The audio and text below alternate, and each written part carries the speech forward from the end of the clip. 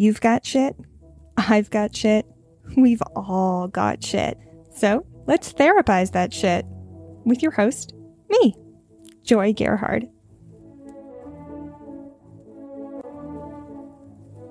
Please note, I am not a therapist.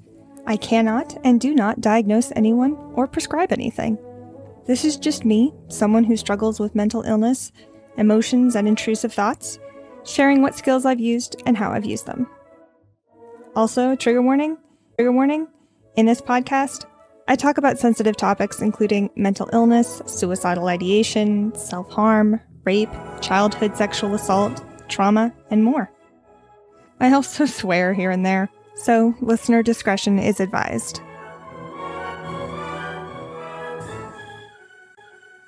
If you're new to the podcast, some context for you. I've gotten a ton of value out of doing group therapy and watching others process their shit. In group, I can see other people's patterns and behaviors much more clearly because they aren't my patterns and behaviors, but rather they're adjacent to mine. It's such a relief. I want to share this relief with you via this podcast, wherein I practice skills while actually in the thick of shit. Each episode, I typically do an introduction and provide some context. Then I play a recording of me actively dealing with shit. This isn't me talking about psychology or theories. I'm actually in distress, having strong emotions and strong urges. You're going to hear me crying, angry, numb. But my intention is always to move through an emotion, never to stay there. So stick with me, and we'll actually come out on the other side by the end of the episode. Alrighty, let's hop to it.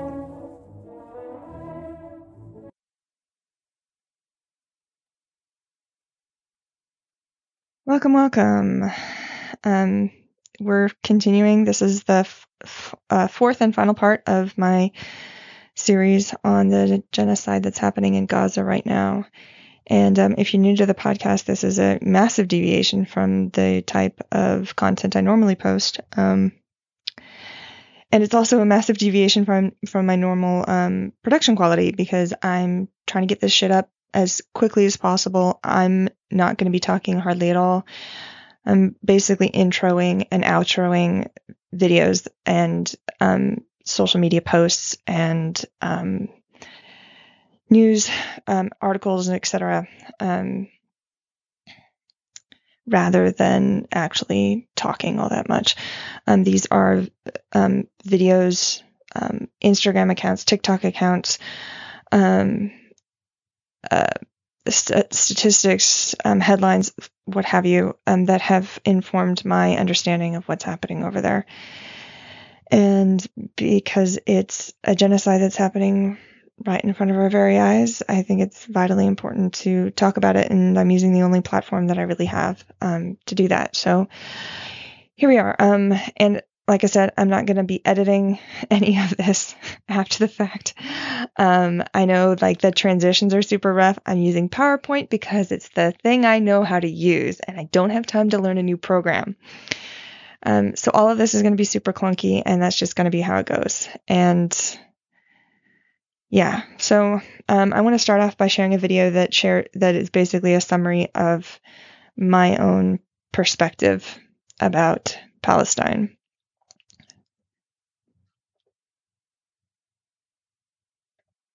So this is, I should give you context to this too.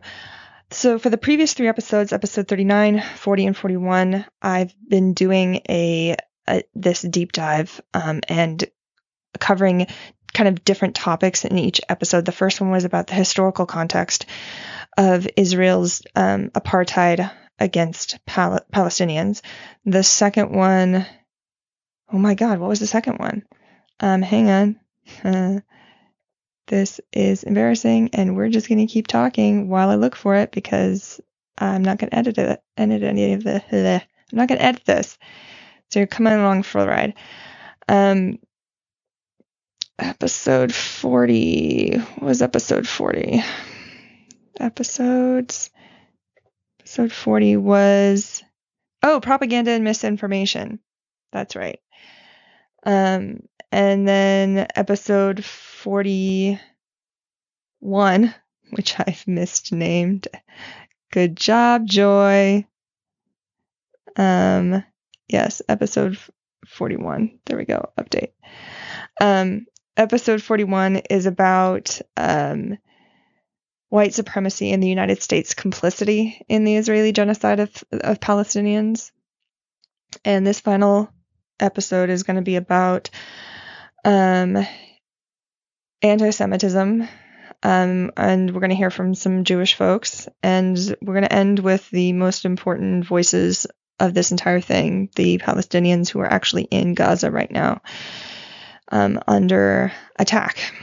So I've taken, 90 references. These are, again, TikTok videos, Instagram posts, news articles, transcriptions of speeches, assorted things, and posted them in a Google Sheet. The link is in the description, so if you want to go and take a look at the videos that I'm sharing here, of course, this is a podcast. All you're getting is the audio.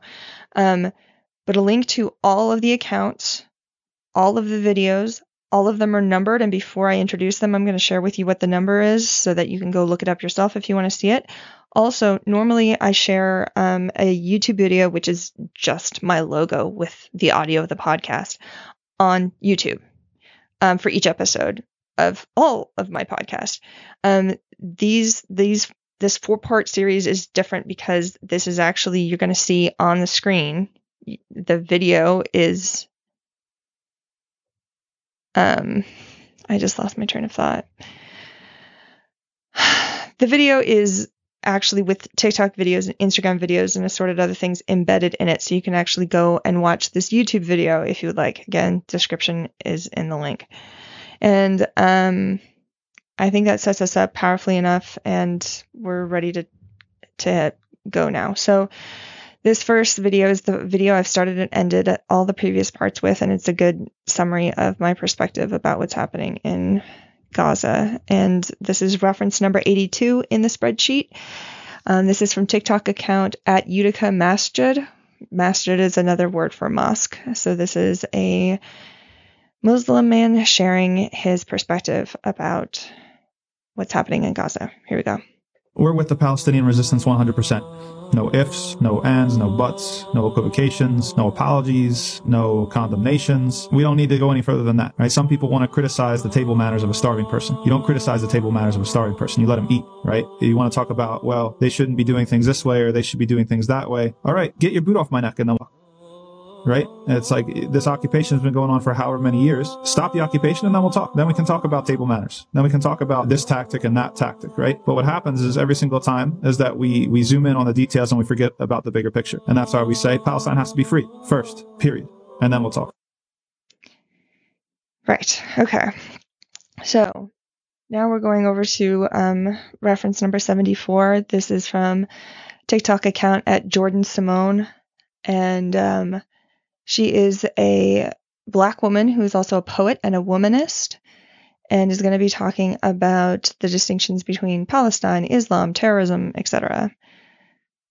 Remember the other day when I told y'all to stop conflating Judaism as a religion with Zionism and by proxy the actions of Israel, and then using that to justify your anti-Semitism because that's really messed up? Remember that? Because I hope you do. A lot of y'all cheered, as you should, because we should all condemn anti-Semitism. So since we all agreed, we all clapped, we all applauded, I don't know why the same logic did not then transfer to Palestine. I'm seeing a lot of people conflate Palestine, the country and the people that come from diverse backgrounds and diverse religions, to Islam as a whole, Islam to terrorism, and are using that to justify their Islamophobia and why they believe that Palestine should be ethnically cleansed off the map. And more pressingly, because awful people exist everywhere and they will always use terrifying scenarios like this to justify their hatred and bigotry, I'm seeing significantly fewer people condemn this behavior. I've been seeing a lot of comments. Do you condemn Hamas? Do you condemn Hamas? Do you condemn Hamas? Like we did not spend the last over 20 years having the horrors and atrocities of terrorism shoved down our throats. Yes, it is bad. But y'all are using that to justify Islamophobia and actual cultural erasure as if at least the Americans did not spend 2016 to 2020 begging for the entire world to understand that we, the United States citizens, are not represented by that one man. But when I look for people condemning the actions of Israel as they've cut off, food, water, and electricity to a population of people, it's crickets. I cannot stress this enough. Y'all don't want peace because you don't actually advocate for it. You advocate for the status quo as you know it because you think that is what peace looks like. If y'all want that peace that you insist that you do, you have to extend that same empathy to all human beings, and not all expectations of condemnations of violence are happening across the board, or else you're just advocating for one side and you're doing it under the guise of peace. So as you are rightfully looking to your friends and your loved ones and your communities to condemn anti-Semitism, y'all better be doing the same work to condemn Islamophobia, because y'all's peace movements are looking a little one-sided.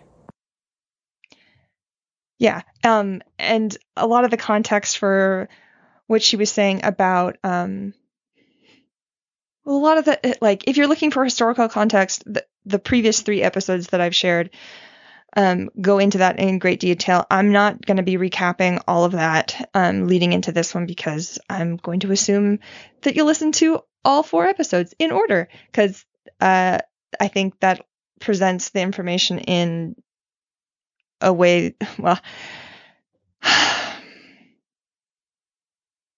I'm just noticing myself anticipating a problem that may not actually happen and expecting people to listen to this out of order and not understand the references that I'm making. Blah, blah, blah. Joy, you can't control how people listen to it. It's okay. Anyway, if you're looking for more information about anything, watch the previous 3 or listen to the previous 3 episodes, and that will hopefully give you some more information. Okay, moving on.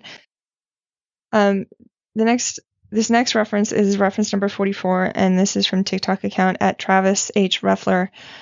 It's going to start with a very short clip from Under the Desk News, another TikTok account. Several videos in the previous episode talked about some things that Under the Desk News was sharing. They're sharing a lot of Under the Desk News. That TikTok account is sharing a lot of Zionist propaganda, and so the clip I'm about to play for you starts with like 2 seconds of what Under the Desk News is sharing, and then you're going to hear from the actual account of Travis H. Ruffler, who will be breaking it down. So here you go. And a lot of leftists support a free Palestine.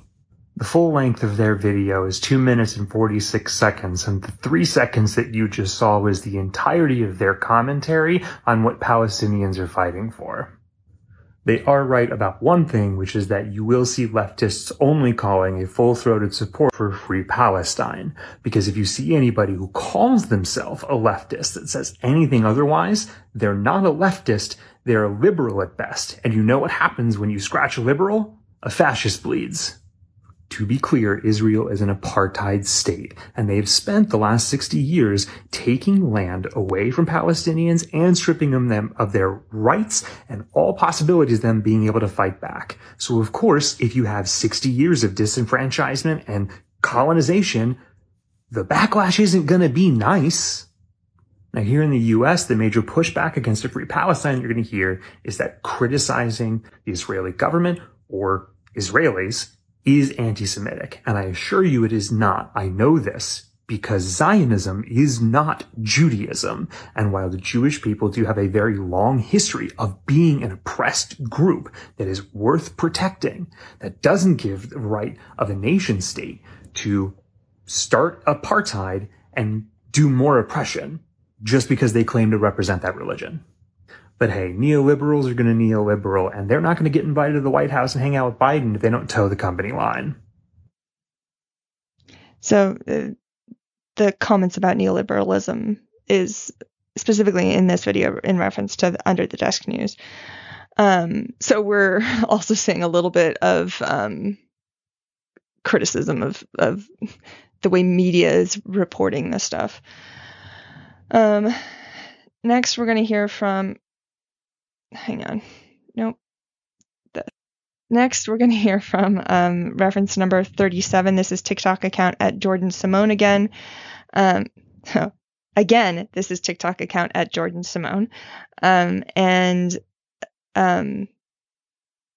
they're going to be talking again more about conflating Israel with Judaism. So here we go. Oh, they're responding to a comment that says, if you can't condemn Hamas without saying, but Israel did insert whatever first, you are anti-Semitic, anti-woman, and anti-LGBTQ. And this is Jordan Simone's response to that comment. If you can't condemn Hamas without saying, but Israel did insert whatever first, you're anti-Semitic, anti-woman, and anti-LGBTQ. Okay, let's talk about it. Because calling someone anti-Semitic, anti-woman, and anti-LGBTQ for advocating for the decolonization of an occupied land is pretty heavy hittens. Because I can say to your eyes, bold-faced, that the rape and essay of women and children is wrong. It's abhorrent. The means do not justify the ends because it's not a tool of liberation. It is a tool of oppression to keep marginalized bodies, women and children, down. It is a tool of war in order to exercise power, and that's what we're trying to dismantle here. And contrary to what a lot of y'all think, because you're not actually listening, what comes after that is not a justification. What comes after that is contextualization and pointing out your hypocrisy. Because y'all did not care when the same scenario was playing out again and again and again for decades to Palestinian women and children, since you care so much about the innocent. You don't want to confront the actual oppressive system in the room because we have been indoctrinated to think that that is the correct team, that they are the victims, that that is supposed to be the winning side. And it is because we have conflated Israel with Judaism. Yes, most of Israel's occupants are Jewish. Many of the Israeli casualties are Jewish. It is horrific. But the Free Palestine movement is not about the fact that they are Jewish. It's about the fact that regardless of the justification, regardless of the means, regardless of the intent, Israel is a settler state. They walked into a place already inhabited and said, we live here now. And over decades and generations have pushed the living people out or simply killed them. And this includes Palestinian queer people. And this includes Palestinian women. And this includes Palestinian Jewish people. This includes all of Palestine. So when I say that I mourn and grieve the intense loss of life that happened in Israel, and that what had happened is not a tool of liberation, but perpetualizing the marginalization that has taken place in every war for centuries, I mean that. But do you mean it? Because this same scene has played out for decades for the Palestinian men and women and children, and y'all have been crickets. I'm asking why you care about the innocents today, who the innocents are and why you define them that way. And if you really cared about all of these lives and all of these people the way that you say you do, why you have not taken issue with this very prevalent decades-long crisis any sooner. Don't question my character and don't get mad at me because you tuned in today. I know a horror when I see one and call them out pretty indiscriminately. Do you? Right. And that point is one that's going to get made over and over again, that Judaism is not the same as Israel. Zionism is not the same as Judaism. And so we're going to keep hearing that. So, sorry, I'm getting tongue-tied here. Up next, as I was saying, reference number 29. This is from TikTok account @NoSilence, where the L in silence is actually the number 1. They are a Muslim woman who's going to talk more about anti-Semitism and Zionism. All right, here we go. So before I start, I just want to state that I will not be tolerating any hate, any ignorance, any bigotry, any meanness in my comment section. Now that that's established, I have a few things that I want to say. Number 1 being, listen to Palestinians. The Palestinians are the oppressed, fighting for liberation. Theirs are the voices that matter the most and need to be uplifted the most in this situation. Number 2 is for everyone who's scared of being labeled an anti-Semite by vocalizing their support for Palestinians. I really just want to remind you guys that Palestinians did not choose their oppressors. They did not choose to be the victims of a nationalist white supremacist movement. That is simply the reality that they have to contend with. A white supremacist agenda being pushed through the lens of Judaism in order to consume Palestinian land is no different than a white supremacist agenda using Christianity as a lens to claim manifest destiny and consume Turtle Island.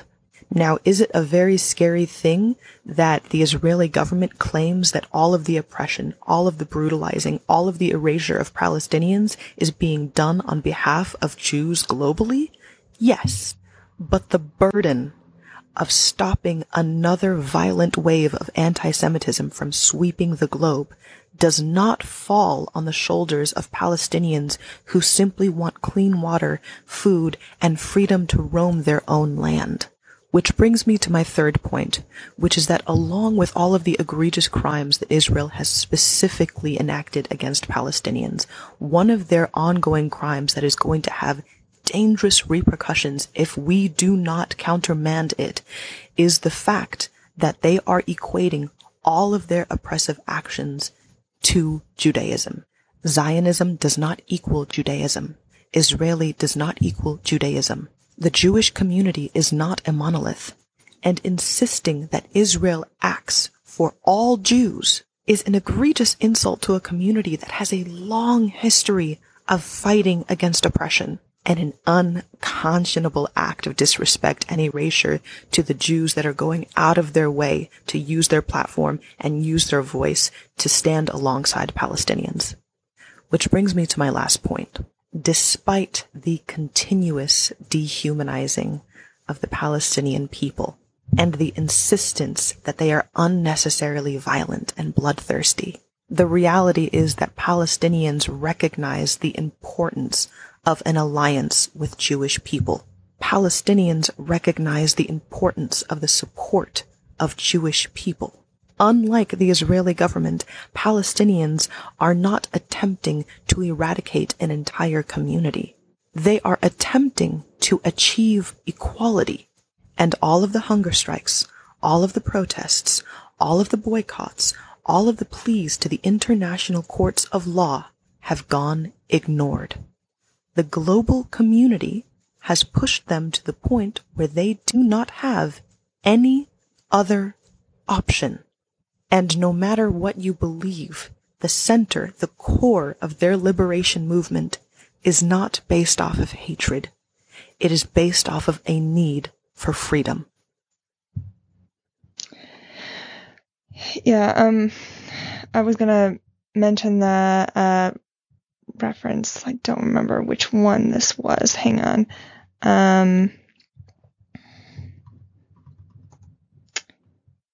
This is, I mentioned this in episode, I think, hold on.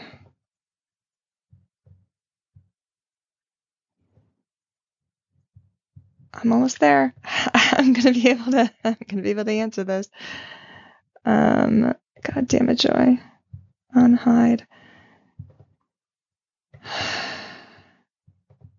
Episode 39, this is reference number 39. Nope, reference number 33 by the account at fake Jillian Halal, who said that nonviolent resistance requires an audience. And if the global community is refusing to watch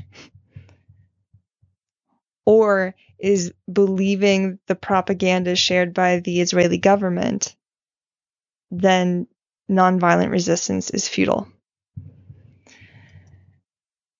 And you can check out reference number 33 in the spreadsheet to hear more about that. Okay. Moving on to our next video here. So this is reference number 21. It's from TikTok account at Sim Kern, who is a Jewish author, and we'll be talking more about the Jewish perspective. So here you go.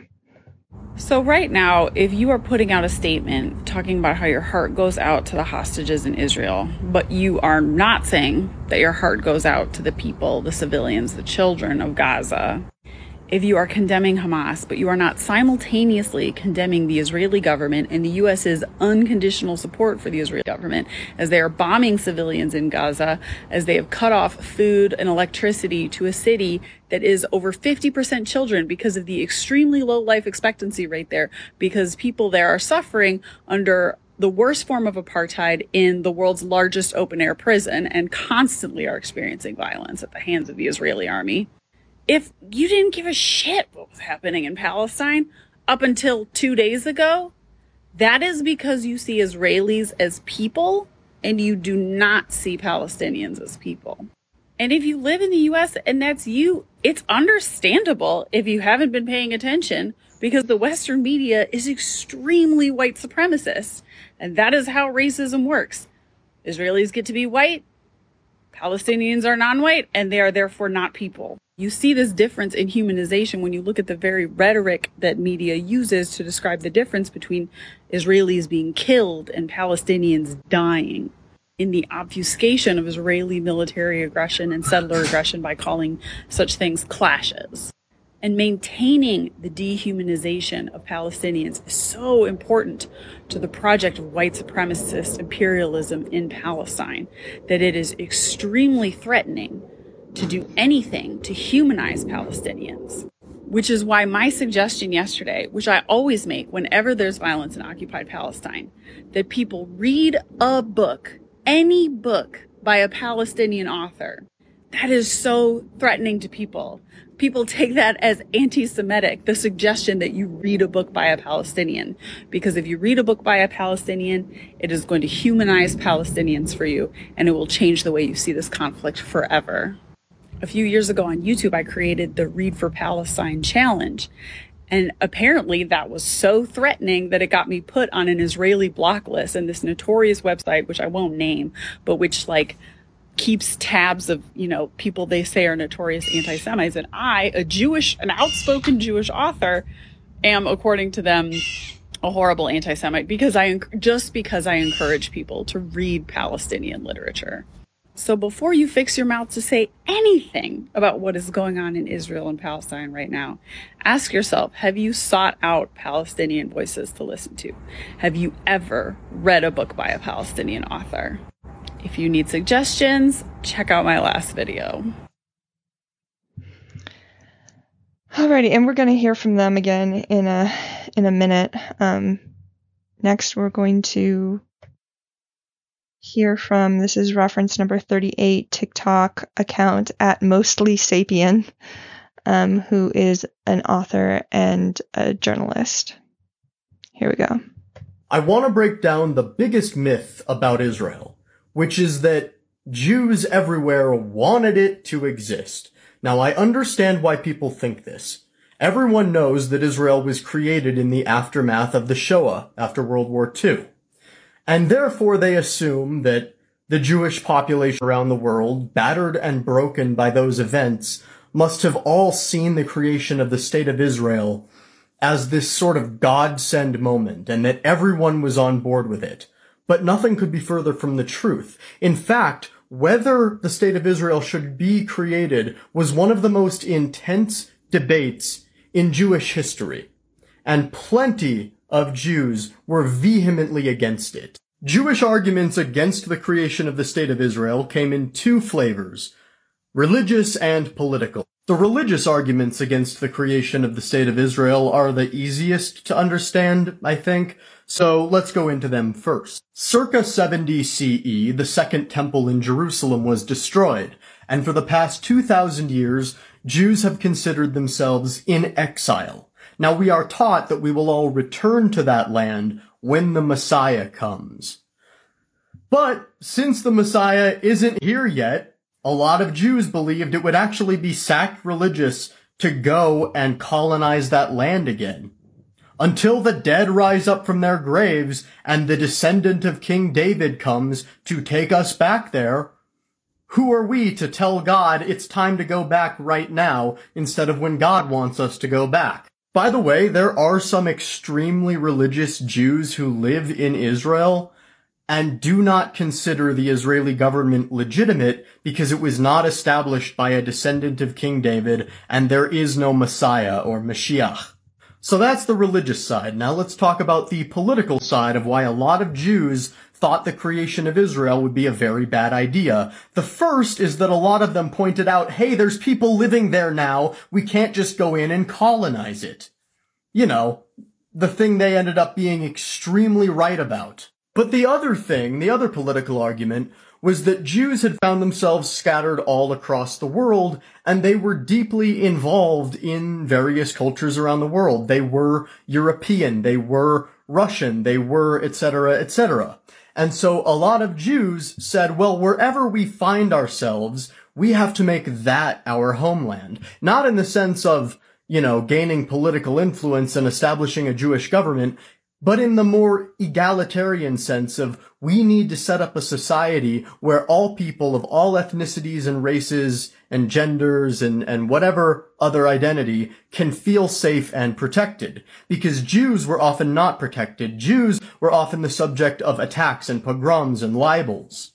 And so they understood firsthand what it meant not to feel welcomed in the country you find yourself in. And so a lot of them had a political project referred to as daikot, which translates from Yiddish to mean here-ness. That is the sense that wherever you find yourself, you should try to establish an egalitarian society where Jews and everyone else are free to live. And one of the things that makes me so mad is how hard Israel has worked to stamp out every line of Jewish thinking that does not support its apartheid, its colonization, and refuses to acknowledge the sheer breadth of Jewish opinion that existed before it came in and sucked all the air out of the room. What makes me even more furious is the way that Israel still leverages the history of the Shoah, of what happened to Jews during World War II, to emphasize and justify its continued oppression of another people. Now, I've made videos in the past about how it is anti-Semitic for non-Jews to compare Israeli Jews to Nazis, and that is true. But I have personal experience with how that history is used to try and indoctrinate Jews outside of Israel into supporting the Zionist cause. In my K-12 Jewish day school, they would often call assemblies in the gym, and we would all file in there. And then a Holocaust survivor would give a speech and tell us about the horrors that happened to them in Germany and the rest of Europe during that time. Then, after that speaker left the stage, some ambassador or diplomat from Israel would come up and start telling us about how we have to support Israel to prevent that from happening again. Remember, he's speaking to children after they were just told about horrors that happened to their ancestors that they can't even begin to wrap their minds around. And now this official of a foreign state is trying to connect that generational trauma to supporting a foreign government.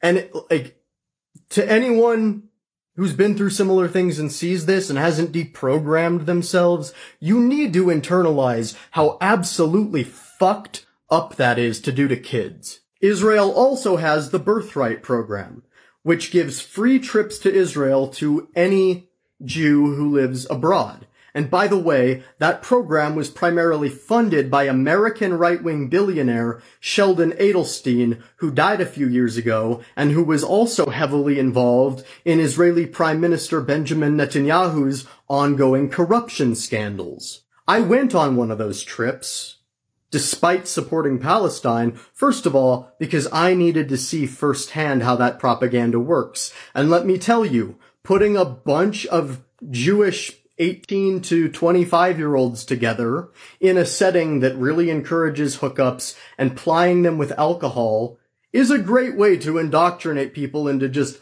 loving whatever country you've given them a free trip to. Partway through our trip, we were joined by a group of Israeli soldiers who remained with us for the last week of the trip.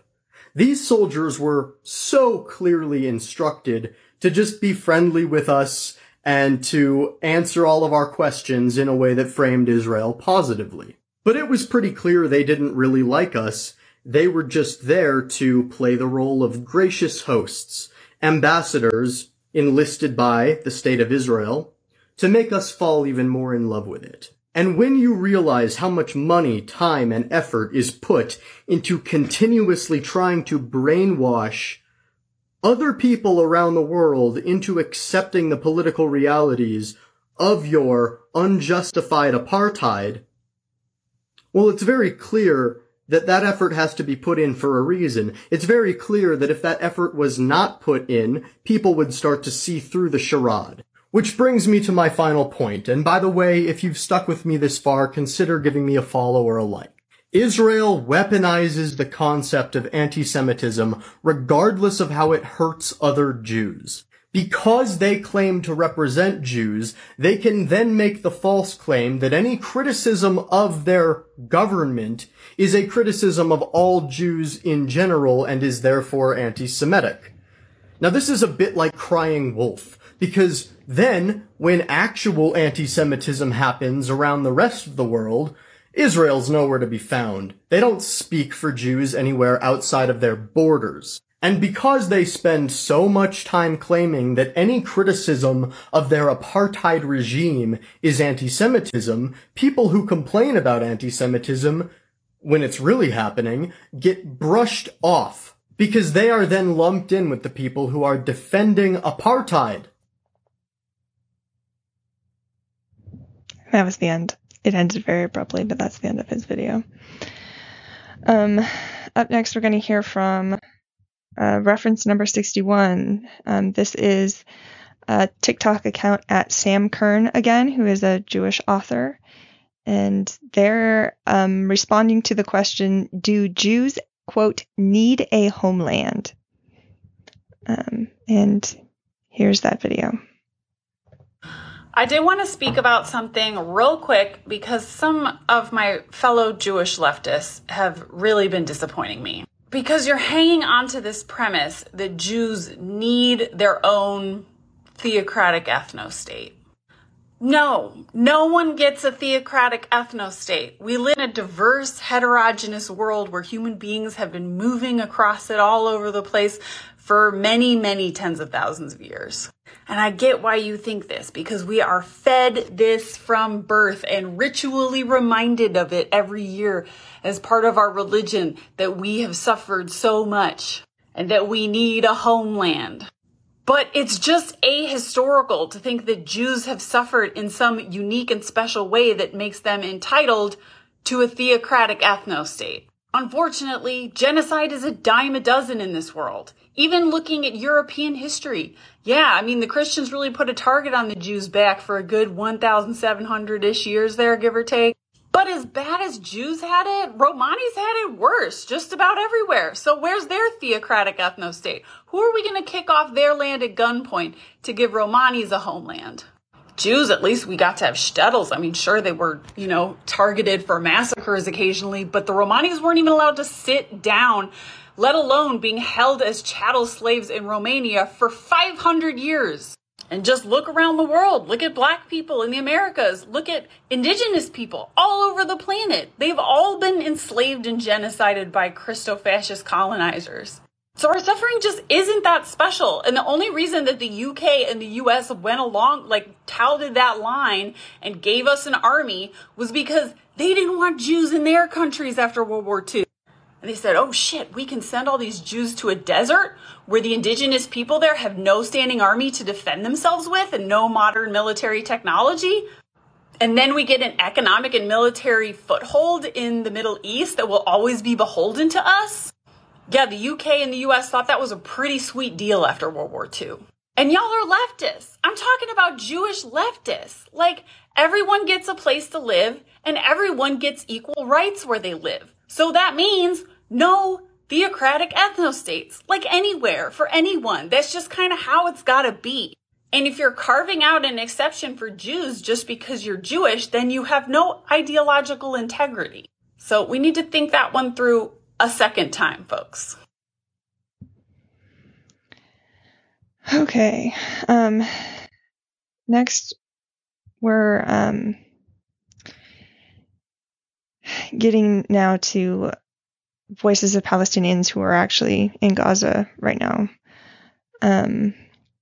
This next one is reference number 70, which is from TikTok account @devotedlyyours. And they're going to open with a video of a Palestinian woman in Gaza.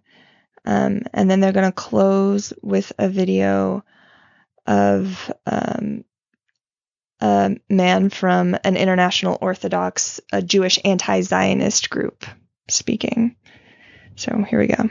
It's 2 a.m. and I can't go to sleep after knowing what happened today and what is about to happen to Palestinians. I highly doubt this was even reported properly in the media today because guess what? MSNBC just let go their 3 Muslim reporters. And to those who have said in my comments that Israel warns Palestinians before they drop bombs, let me tell you exactly what happened today. The Israeli army asked 1.1 million Palestinians from the north side of Gaza to evacuate to the south and gave them 24 hours. They were also given specific roads to take that would be the safe route, and when they did so, bombs were dropped on them. I can't show you the video of all the bodies because this will probably get flagged and removed, but go to Sean King's page if you can stomach it. You can listen to this young Palestinian on what happened to them when they tried to evacuate. They push people to evacuate from the northern to the southern areas via a safe route, as they said.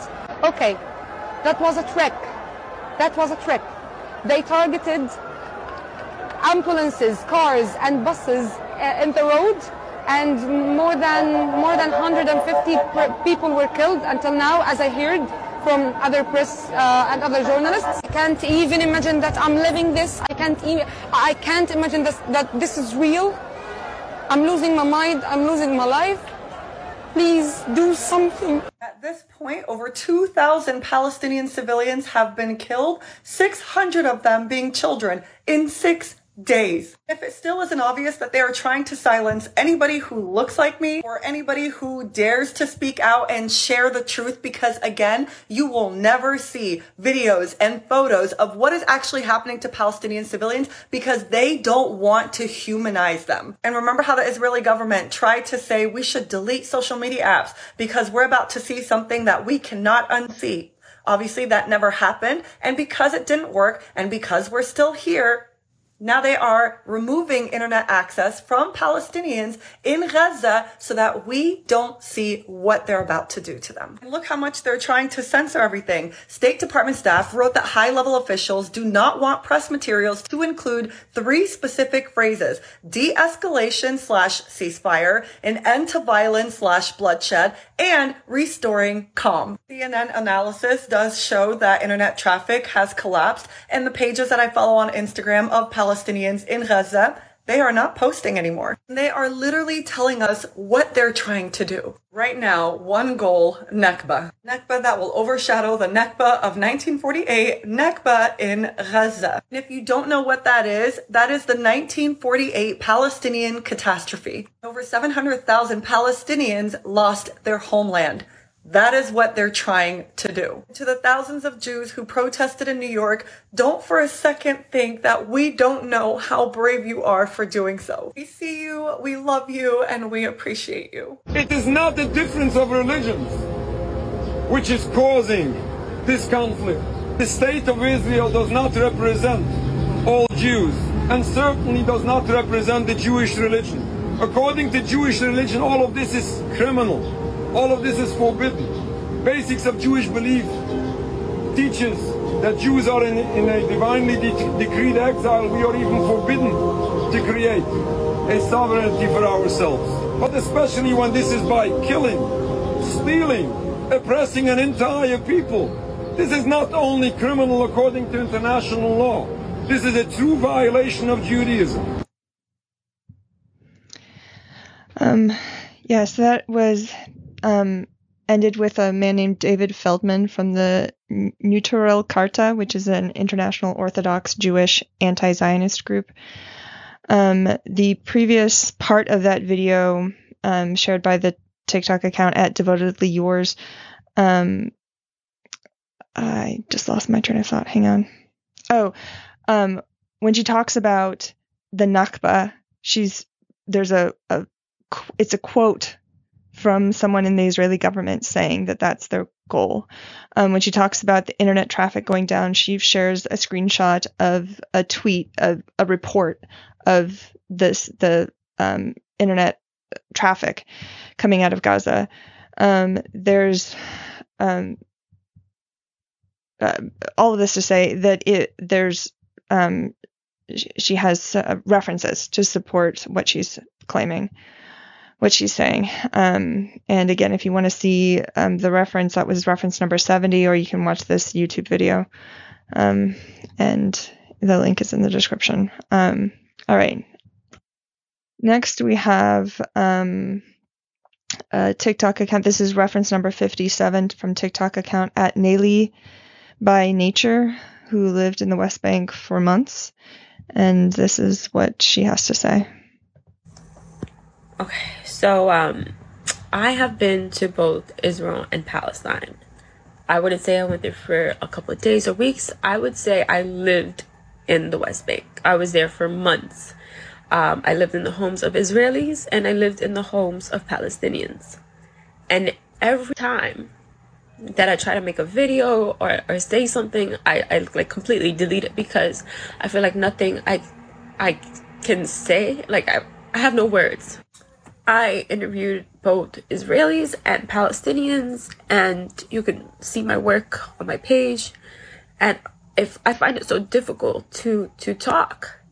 So it shocks me when I open this app and I see white people lecturing the children of colonization, the children of apartheid, the children of slavery, that, this is such a complex issue and, we have no right to talk about it. As if this is the first time that we have ever seen this. We are literally watching genocide happen live on television. We're being gaslit in ways that I cannot even comprehend. If there's anything that I've learned in my time from Israel and Palestine, it's that this issue really isn't that complicated, okay? On the one hand, you have Palestinians who simply want to be free. They want to live. They want to live on the land. They want to be treated like a human being. They want dignity. And if you ask them to show you where their ancestors are buried for hundreds of generations, they can point and show you where their ancestors are scattered. And they have the keys to their homes that they lost, that settlers joyfully get to live in.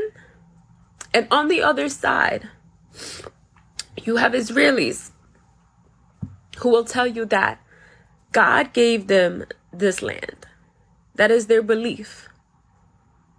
Now, for me, I never knew God to be a real estate agent. And I don't know, as a collective, to what extent do Palestinians have to participate in their reality? We are watching Palestinians in Gaza be bombed to death, okay? They have nowhere to go. They are trapped. And we know this information, and we're saying it's okay. It's okay because look what they've done. When there has been a slow genocide of Palestinians happening for 80 years, and we're having a conversation that this is such a complicated issue. There is this conversation happening that if Palestinians actually become free, that they would kill all the Israelis, that they would kill all the Jewish people. And I just want to say something. You guys do know that there are Jewish people that live in the West Bank, right? There are Samaritan Jews that live in Nablus, okay? They've been living there for thousands of years with Muslims, okay? There are Christians that live in the West Bank with Palestinians. There is harmony in Palestine, okay? There are bars and clubs. Like this idea that, Palestinians are, you know, Islamic and they're these fundamentalists, and it's like, you do know right now you can get a beer in a mullah, you can go dance if you want. Like, this idea that, you know, Palestinians will inflict horror on Israelis and Jews if they are free, it is a myth, it is a lie, and it is a rhetoric we've heard too many times before. You know, has any African nation that has been liberated by their colonizers, did they go and kill their colonizers? No. Did India and Pakistan kill the British when they were freed? No. Did Bangladesh kill Pakistanis when they were liberated? No.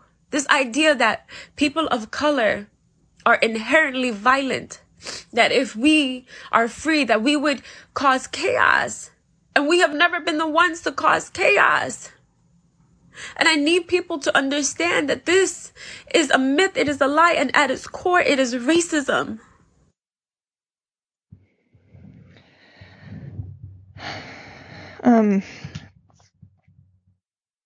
I realized I misspoke earlier when I said we were going to start hearing from Palestinians in Gaza. I was too early. That's coming in a second here. Yeah, I just wanted to correct that. I'm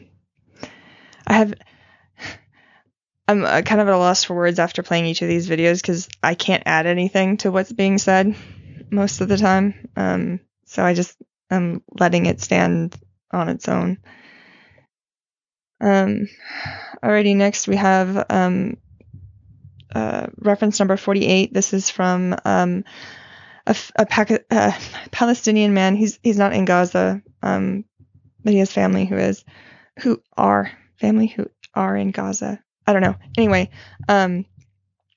his Instagram account is at sbeih.jpg. And hold on, I have his name and I just lost it. Hang on just a second. Bear with me here. Subi is his name. And he's responding to a comment that says, "You speak very well. It is a shame that you are so misinformed. I would love to speak with you respectfully and try to prove to you how wrong you are, with nothing but facts and history. People who support Palestine love to spew nonsense words that they see in propaganda videos, but don't actually know the root and cause of the problem."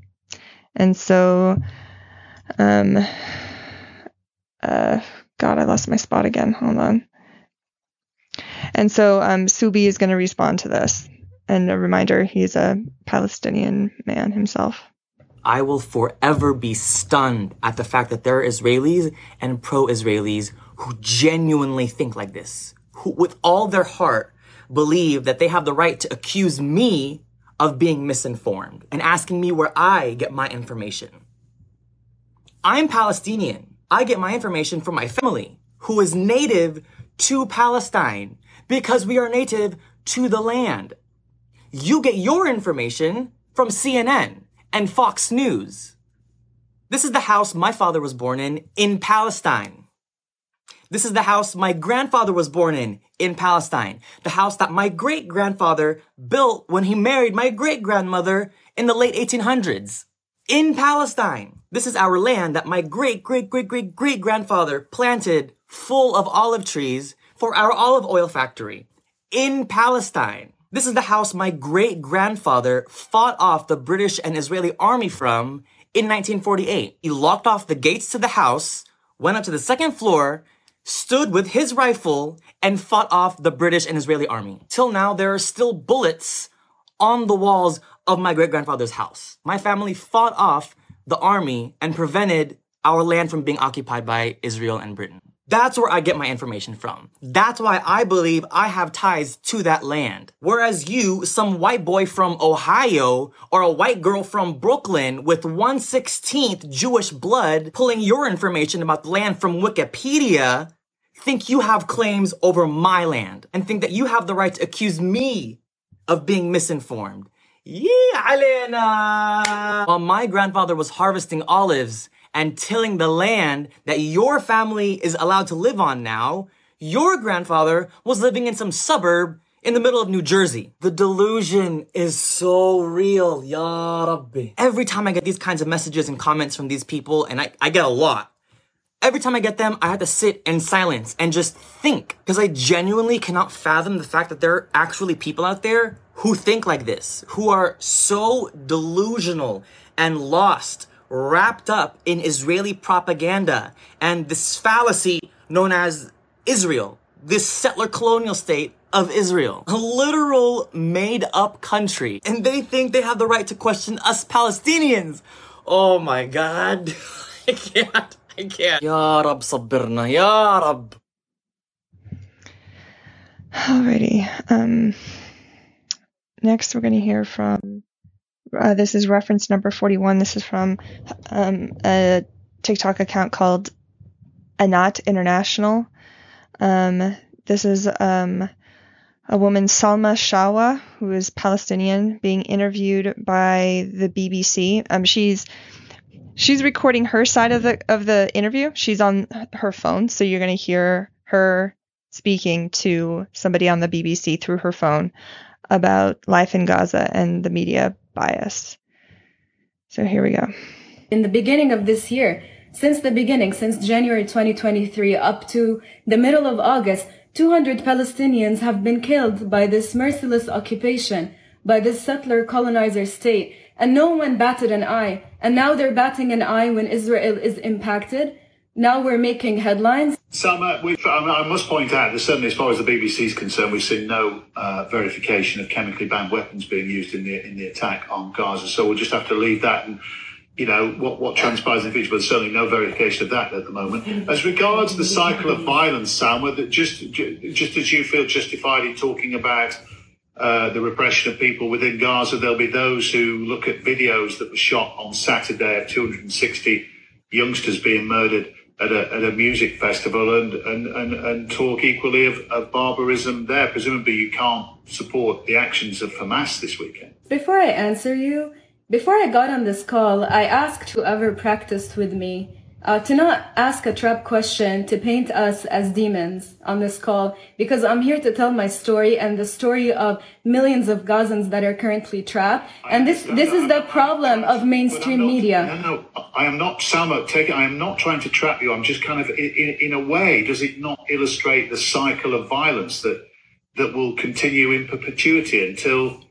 a solution is found? Sure, the solution, the root feels aggrieved. Yes, what is the root cause of the problem? It's colonization, it's fascism, it's the ethnic cleansing of Palestinians. That is the root cause that needs to be eradicated right now. We have been trapped in Gaza for 17 years. Can you imagine when you were young, when you were between the ages of 19 to 29, which is the majority of the people trapped in Gaza, what were you doing? You were out, you were living your life, you were getting internships, going to college, you were traveling the world with your friends. We don't have that chance. We don't get that chance. We don't get it. The people that are trapped for 17 years inside of a big cage do not get that chance. We've just been traumatized and re-traumatized. We are the innocent ones here, and there's a perpetrator. So I just wanted to ask a question about. I think you're illustrating it yourself, but any surveys I show show there's about 50% of popular support within Gaza for Hamas. Do you think that will rise as a result of this, or do you think people looking at the ramifications of what's happened, do you think popular support may wane for Hamas? Oh, well, I'm so sorry. I think you got the wrong person on the line, because I'm not here to discuss some surveys. I'm here telling you that I'm dying from fear for my parents right now, and so are millions of Gazans. And you're asking me these questions. This shows how far away from reality you are. You guys are so detached. You haven't lived a day in our shoes, let alone we've lived it for 17 years. Salma, you've made your point very forcibly. We'll leave that there. Thank you. Salma Shah, who's from Gaza, I'm sure. Forcibly, you mean in a humanitarian way, in the right way. You can WhatsApp us 08085.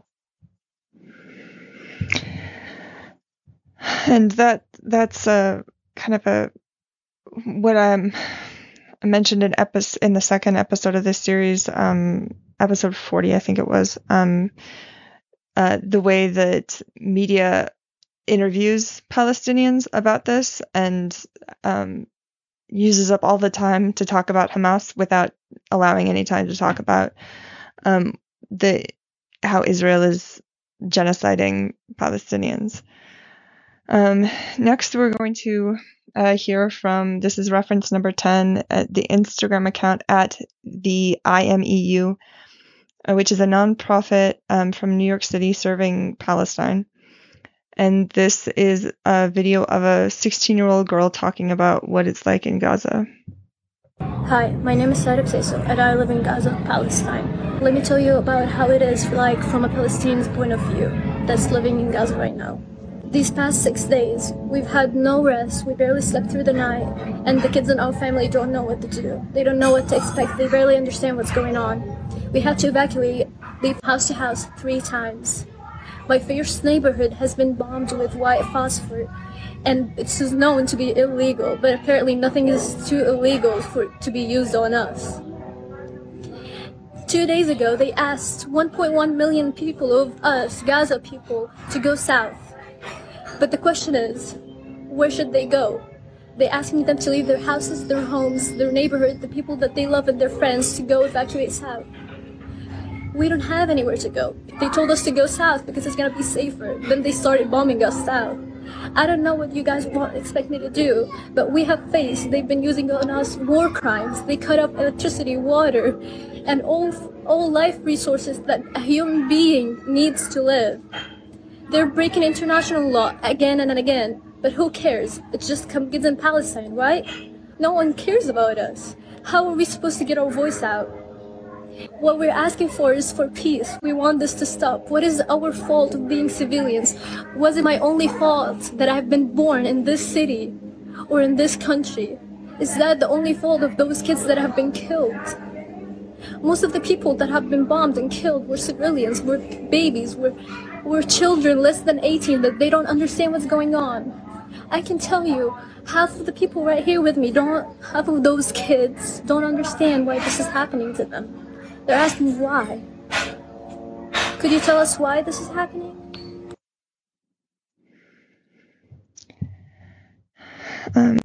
Next, we're going to hear from the Instagram account at Salma Sharub. This is reference number 11. She's a digital creator and is a Palestinian living in Gaza. And this is what she's experiencing. Day 6 of the aggression happening on Gaza, I'll be giving you a picture about how me and my family have been surviving this whole time and how the people who've already lost their houses are living in UNRWA school and in the hospitals. And as you can hear, the bombs are still going. Israel have cut water, so we're running out of water and we're trying to cope and use it as careful as we can to fit our very necessary needs. No time for showers, no time for that. Also, Gaza ran out of fuel, so there's no electricity for the whole town. We can watch the news. You might know the news more than I do here in my house in Gaza. Most houses in Gaza are also running out of food. There's no time to make a recipe or a whole dinner. We just stick to water if we have it. However, for the people who've already lost their houses and are living in UNRWA schools or the hospitals, Shifa Hospital right now, they're running out of water, electricity, food. They're running out of medicine and medical supplies. We're running out of everything and we're running out of lives. So I don't know what's the word waiting for. There's nothing coming to Gaza, nothing coming out of Gaza, no one. We're all just stuck in a war zone. At this point, they're targeting everything. They're targeting ambulance. They're targeting people who are trying to rescue people who've already been targeted. This is getting out of control. No one could ever handle what's happening in Gaza. The aggression needs to be over before we are. Here's a second video from the same creator, Instagram at Salma Sharub. This is reference number 7 in the spreadsheet. Hello world, this is Salma Sharab. I live in Gaza and have been living in Gaza my whole life. That means I've witnessed so many aggressions on Gaza, but yet have I ever seen anything this aggressive? No, the aggression on Gaza have been going for the 5th day by now, and thankfully I still have my home and I still have my life and my family. This time I'm doubting that I make it out alive. All my friends have either lost their house, a family member. This time there's no safe place around. Yesterday we have to evacuate the whole building. I have to leave my room, my house, and my memories to go to a place that is no safer than my house.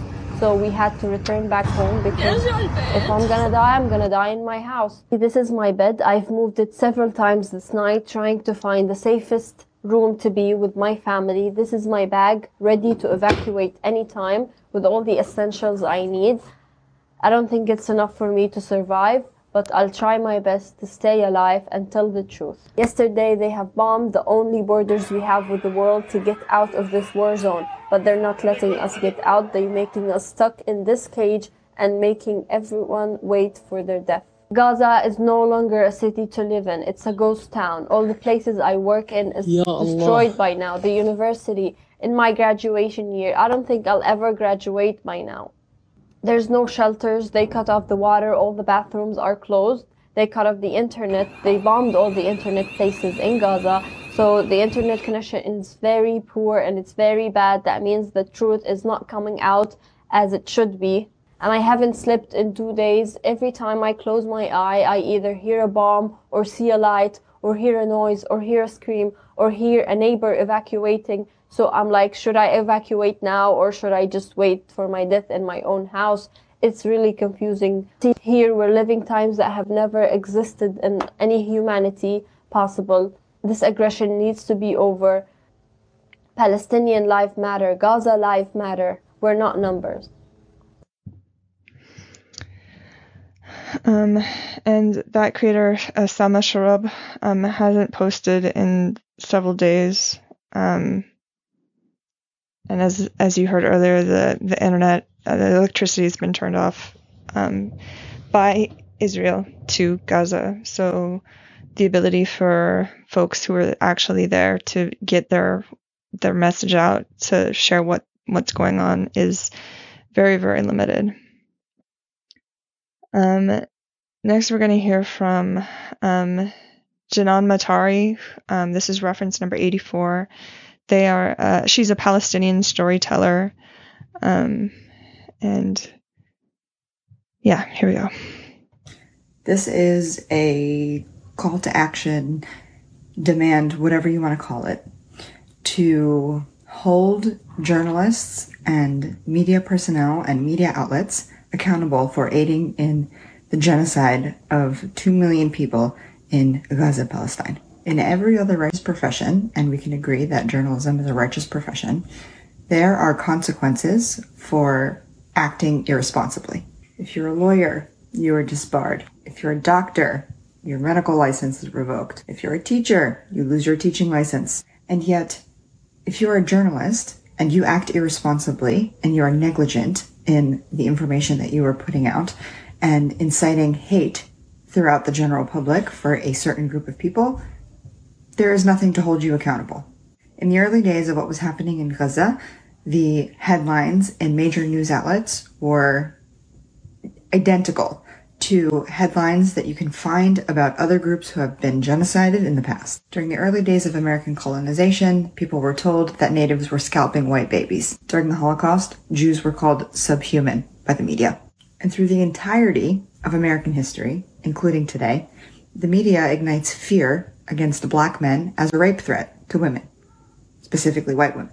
All of this results in death, mass death. In the early days of everything that was happening in Gaza, the media took unsubstantiated claims, claiming that Palestinian men were raping women and beheading babies, and they ran wild. They knew it would suck their audiences in, and they knew that it would be clickbait, and they knew that it would distract people from what's happening right now. We need to start labeling this as media malpractice. You give airtime to fascists, knowing full well what that will do to the general public.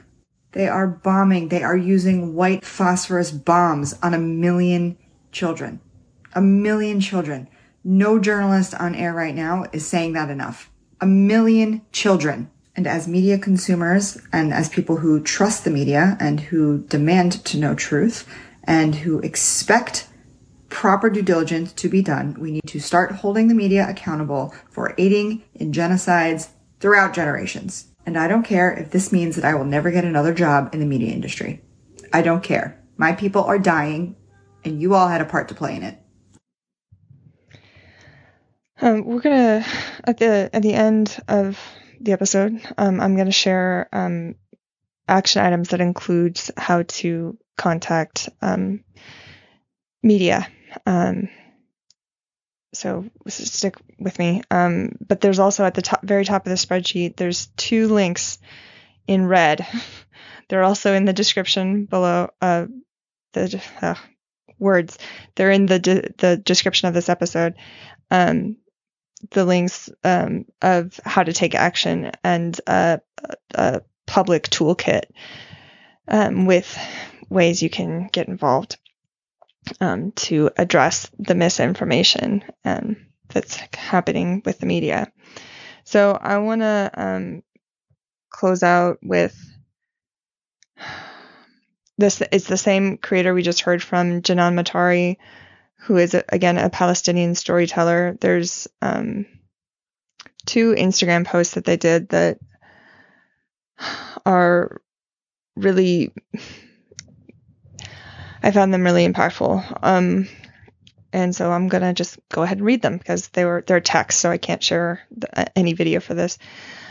This is reference number C on the spreadsheet. If you've ever wondered what you'd have done in times of American slavery, and how outspoken and how much personal risk and protection you'd have offered during the Holocaust, or how you'd have reacted to the internment camps in America, and how deeply and how often you'd have protested for civil rights, take a look at whatever you're doing now for Gaza and know that it's exactly what you would have done in times before. So often we teach and speak of history as though humanity has grown and learned from it, but what a lie that is.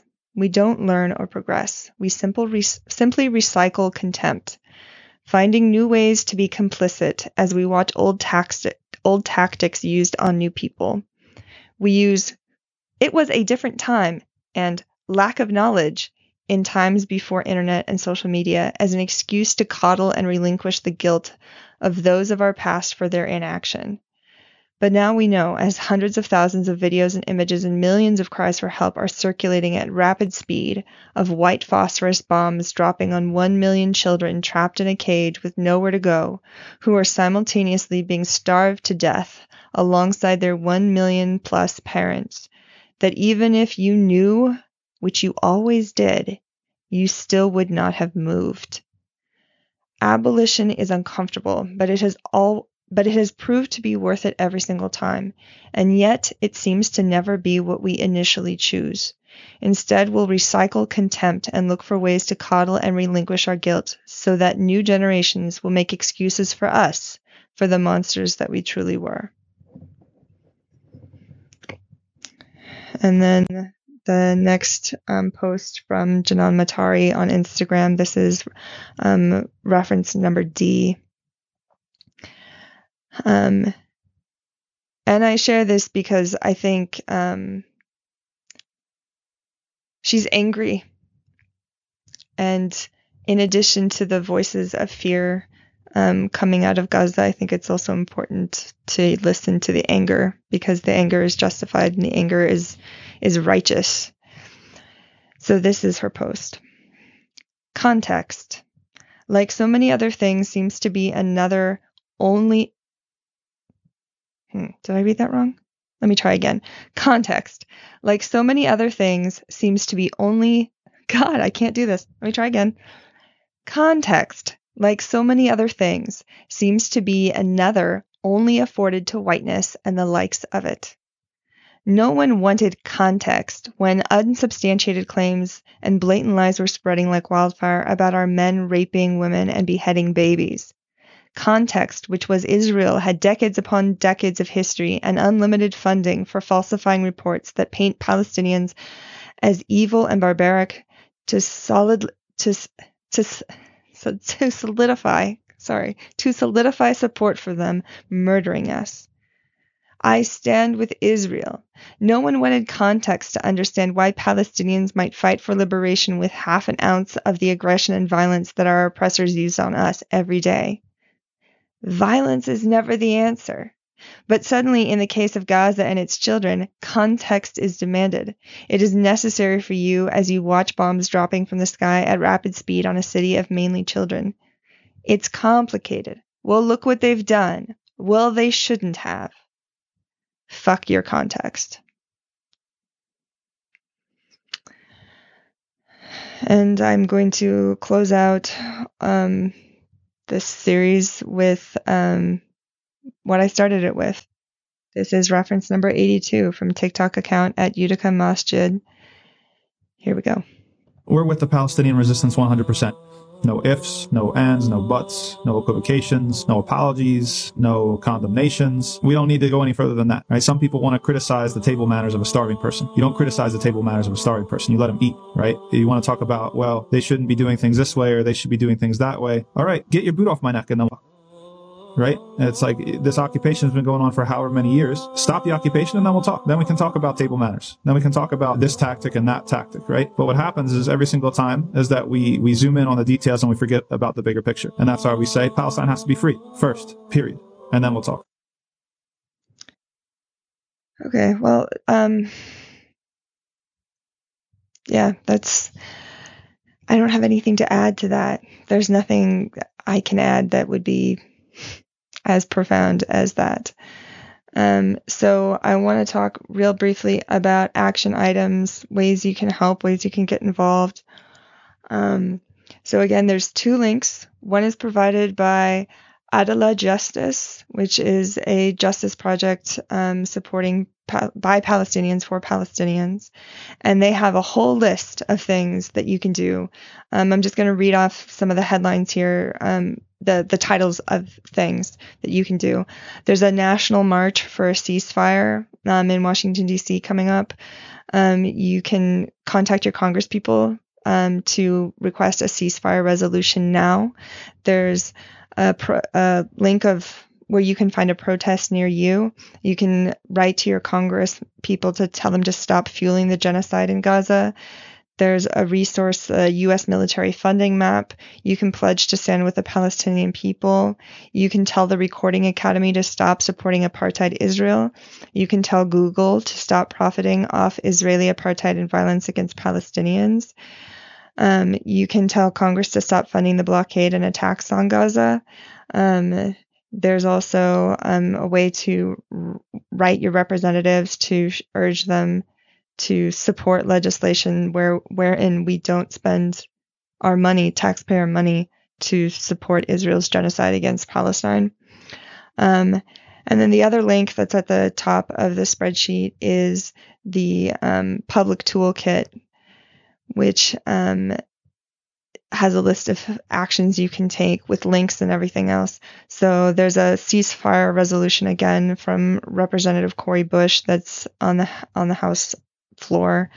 And there's links on how you can contact your Congress, how you can email them or call them, requesting folks to retweet and see where you can find live updates to get the message out. You can share messages. There's an urgent message from Ahmed Abu Artema and a video message from Mohammed El Kurd. I shared some of his videos in the previous episode to get the word out. There's access to protest signs that you can print out. Sharing this toolkit on social media to let people know. Increase the visibility of demands on social media. There's a whole list of accounts you can follow.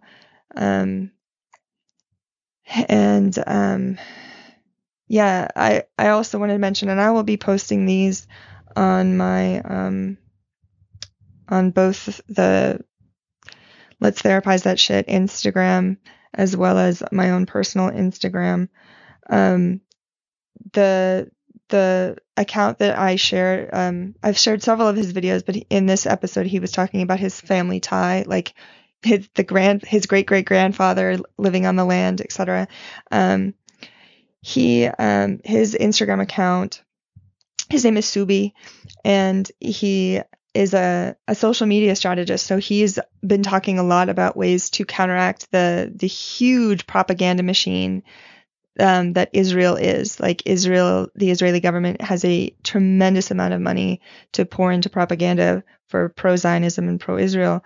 And so Subi has been sharing ways to take action that will like get the word out, trying to at least, because we're also dealing with algorithms that are written by mostly white people. So he has a Gaza awareness link of accounts to follow of folks who are sharing live from Gaza, what's going on there. Content hubs accounts to follow on Instagram that are basically collecting stories and collecting news to share. And then there's accounts that he's shared that you can follow for analysis. And look, I just realized there's actually one more video I wanted to share, just about how to kind of stay engaged even when we're having really strong emotional reactions to what's happening. This is reference number 85, and it's from TikTok account at Hello Fellow Youth. So here we go. If you're an American citizen and you don't have ties to Palestine or Palestinian, and you're getting to a place where you're feeling hopeless, like helpless, like you feel like you can't do anything to change what is happening here, I really need you to wake the fuck up. I don't know how you emotionally manage yourself, but sometimes when I'm waddling in my feelings, I need a kick in the ass. So let this be the kick in the ass. American citizens, and particularly white American citizens who have citizenship by birth, are probably the single most powerful individual citizens of any nation in the world. And it is a tool from oppressors to lull you into apathy and disengagement. And they win when you feel so helpless, when you feel like every single individual action you take does not matter. They are winning, because when they do that to you, they do that to thousands of you. And collectively, that creates mass consent because you are disengaged. It creates mass consent for war. It also creates mass consent for occupation, mass consent for corporations to get away with whatever they want, mass consent for politicians to get away with whatever they want. It is dangerous to always tell yourself that because so many more powerful institutions are responsible, you as an individual have no control. This idea that there's no ethical consumption under capitalism is absolutely true. However, there are choices that all of us make every single day, and that includes our purchasing power, that includes our vote, that includes our money, that includes our time, and that includes our attention. Hopelessness and apathy, disengagement, feeling like you can't make a change is not an option. And if you are feeling that way, I need you to take a breath. Not a couple hours, not a few days, just a few breaths to regulate your emotions and remind yourself of your responsibility. I am so glad that you feel so much empathy and you feel so deeply to the point that you are overwhelmed in your feelings. That is powerful and meaningful to us, that you are empathetic. However, you cannot let your empathy get to a place where your body chooses to shut down. So take a few moments to take a deep breaths, and you need to identify 2 to 3 ways this week that you can make an impact to say that you dissent to, that you do not consent to war, occupation, genocide, bloodshed, war crimes. Your choices do matter. You could choose to march, right? I would highly encourage you to march with seasoned organizers, to have a plan, to make sure you know what you're going to do to get in and get out, go with a friend, follow the tactics that we learned from the great organizers of the Black Lives Matter movement. You should call your senator and your representative and make sure that they know that you unequivocally oppose U.S. tax funding, U.S. tax dollars, your tax dollars going to these crimes. If you actively donate to a political party or a series of politicians, you should check what their stance is, check what they have written, call them out, and withhold your money. If you volunteer for campaigns, do the same thing. If you have investments, such as retirement funds or other types of investments, you should go and make sure that you are invested in index funds and mutual funds that do not profit off of weapons manufacturers. I did this many years ago. I just literally looked up target date funds for retirement accounts. that do not invest in any type of weapons manufacturing, so that you yourself are not profiting off of this situation, and in particular, you're not profiting off of war crimes. Whatever districts you live in, from your state representatives to your congressional representatives, you need to look up what they have said, what they have been doing, what they have supported and not supported, and be very educated on that stance right now to call them out, but also when it comes time to elect or re-elect them. Do not be afraid to say that you will withhold your vote from people who have supported America continuing to be enablers of war crimes, if not committing war crimes ourselves, across the world. These are steps you can take. They are meaningful steps. They do matter. You can make an impact. And I need you to know, if you are a white American citizen born in this country, you are probably, and frankly, inarguably, the most powerful citizen of the most powerful superpower in the world. And that's not a good thing. We didn't do this through peaceful means. But you have a responsibility, right? And it is critical that you know how to leverage that responsibility with discipline and with focus. And that includes regulating your emotions so that you continue to make an impact. Okay. And I have nothing more to add that would be any more eloquent than what they just said. So I'm just going to go ahead and end here. Thank you for sticking with me on this 4-part series, and please go take some action to support Palestinians and the folks in Gaza right now. And I'm just going to do my usual thing and, what is my usual thing? End this super abruptly. This has been Let's Therapize That Shit with your host, me, Joy Gerhard. If you like what you heard, please rate, review, subscribe, and tell your friends about it. I'll see you next time. Intro music is Swan Lake Opus 20 by Tchaikovsky, performed by the London Symphony Orchestra, conducted by Anatoly Fistulari, and released on LP by Richmond High Fidelity London Records in 1952.